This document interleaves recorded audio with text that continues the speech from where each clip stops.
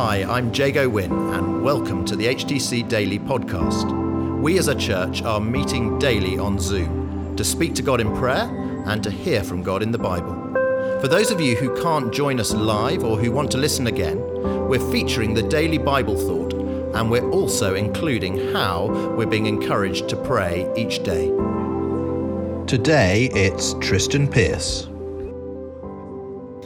But we ought always to thank God for you, brothers and sisters, loved by the Lord, because God chose you as first fruits to be saved through the sanctifying work of the Spirit and through belief in the truth.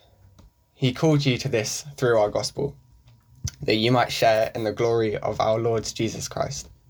So then, brothers and sisters, stand firm and hold fast to the teachings we passed on to you, whether by word of mouth or by letter. May our Lord Jesus Christ himself and God our Father, who loved us and by his grace gave us eternal encouragement and good hope, encourage your hearts and strengthen you in every good deed and word. When I first read this, I was like, wow, this passage is so powerful. And it almost stands as a sermon by itself. And I was like, how can I even expand on this? Because, well, Paul is very good. He's very good at teaching. And yeah, he wraps up the gospel so nicely. What does he say? Saved through the sanctifying work of the Spirit and through belief in the truth. He called you to this through our gospel, that you might share in the glory of our Lord Jesus Christ. But one of the things that did stick out to me from this passage was verse 15. So then, brothers and sisters, stand firm and hold fast to the teachings we passed on to you, whether by word of mouth or by letter. And I just thought this verse was so brilliant for times of trial and uncertainty. I feel like, I don't know how much you guys can relate to this, but I feel like I'm often so exposed to sort of new philosophies and like ideas about how our lives are sort of best lived. It could be ideas about how our sort of brains work and what sort of things we need to keep us most happy, or ideas about like new diets, or maybe it's like what sort of pillow we need so we can get the best sleep, and maybe all our problems can be solved in that way. And these ideas aren't always bad.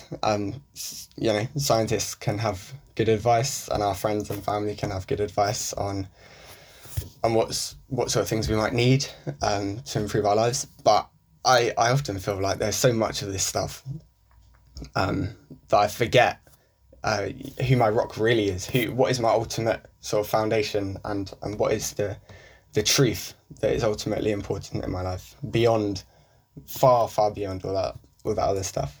I did a bit of research, and I found that the self-help book market is worth about $11 billion US, and it's quite steadily increasing, which will probably reach 14 billion by 2025, which is a lot. And I think this is quite a good indication of how sort of starving our world is, or maybe particularly in the West, for instruction and guidance and truth, and finding that foundation, those guidelines to keep us steady. And I think more troubling times, perhaps, relationship breakdowns or health problems, or maybe even in dealing with death, bring up those questions for us even more. But we have an answer to all this, right? And that's why Paul does tell us to stand firm. We don't need to go seeking answers to our deepest questions elsewhere, and we don't need to fear when life becomes complicated or painful, because as Paul says in verse 16, we have eternal encouragement and good hope. At the Lent Discipleship School on Wednesday last week, I don't know how many went to that, but it was really good. Our speaker described faith as a series of hopes and privileges, not prohibitions and rules. And I had honestly never quite pictured it in that way before, to feel sort of privileged to be a part of this whole family. And it immediately sort of stuck with me, because I was like, yeah, of course, that's right. because of this faith that I've been given, I'm able to accept the love and grace and encouragement and hope and strength from the God that created those things, and that really is something to feel privileged about. So it can feel really tough to be a Christian sometimes, and sometimes our faith is challenged, especially when other ideas and philosophies can seem to find us so easily. But Paul's message here is of hope. We don't need to be afraid when things seem a bit shaky, or maybe when our plans aren't working out quite right, because we can give those things to God, and we can know that he is walking alongside us and holding us through every part of our life. And there really isn't anything that can take that away from us.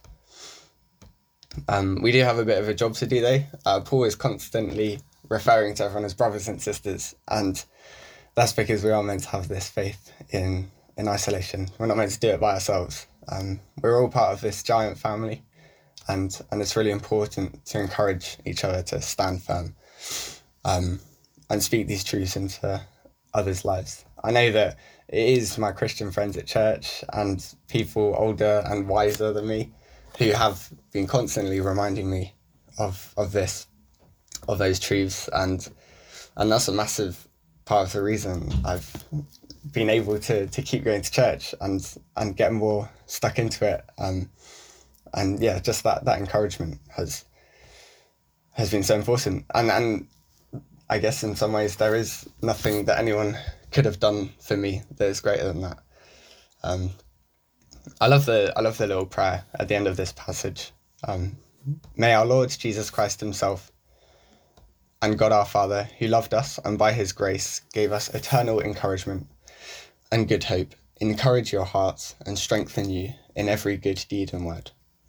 And I've never come across this passage before, but I think it's going to be one that I remember, because I think it really brings everything together so nicely as just a lovely, encouraging little passage.